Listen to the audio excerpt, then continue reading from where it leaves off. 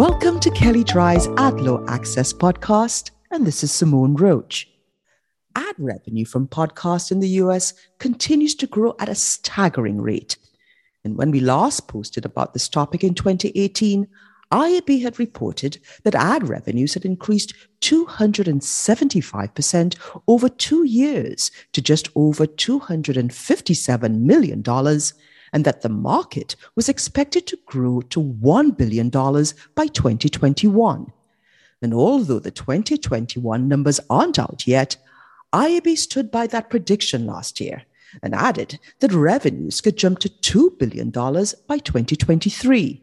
And this creates significant opportunities for advertisers, but also some risk. The majority of podcast ads are read by host.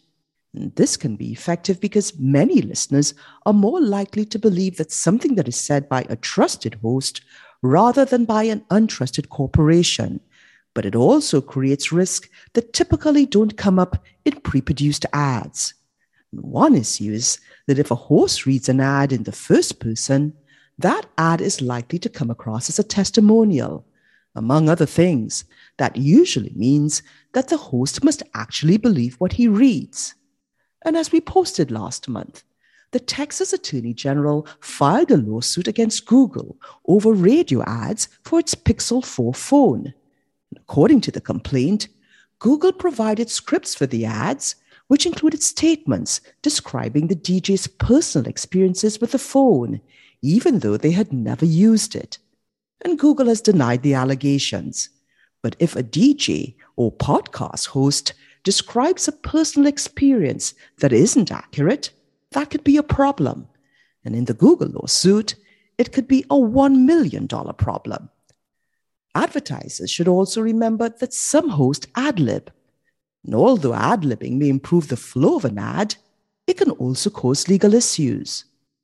Mark Twain once observed that the difference between the almost right word and the right word is like the difference between the lightning bug and the lightning. And that's true in the world of advertising law too, where small differences in wording can lead to big liability. So keep that in mind when you consider your ad format and script. And as advertising dollars continue to flow into podcast, we are likely to see regulators and perhaps competitors listening more closely. And if you advertise in this medium, you'll want to make sure that those listeners don't hear anything that will cause you problems later. And speaking of podcast, make sure you check out our podcast on a variety of advertising and privacy issues, read by this host. If you'd like more information on what you've heard on this topic, please contact Gonzalo Mon. And you can find his contact details in the show notes. Also, please see our advertising and privacy law resource center available at kellydrye.com.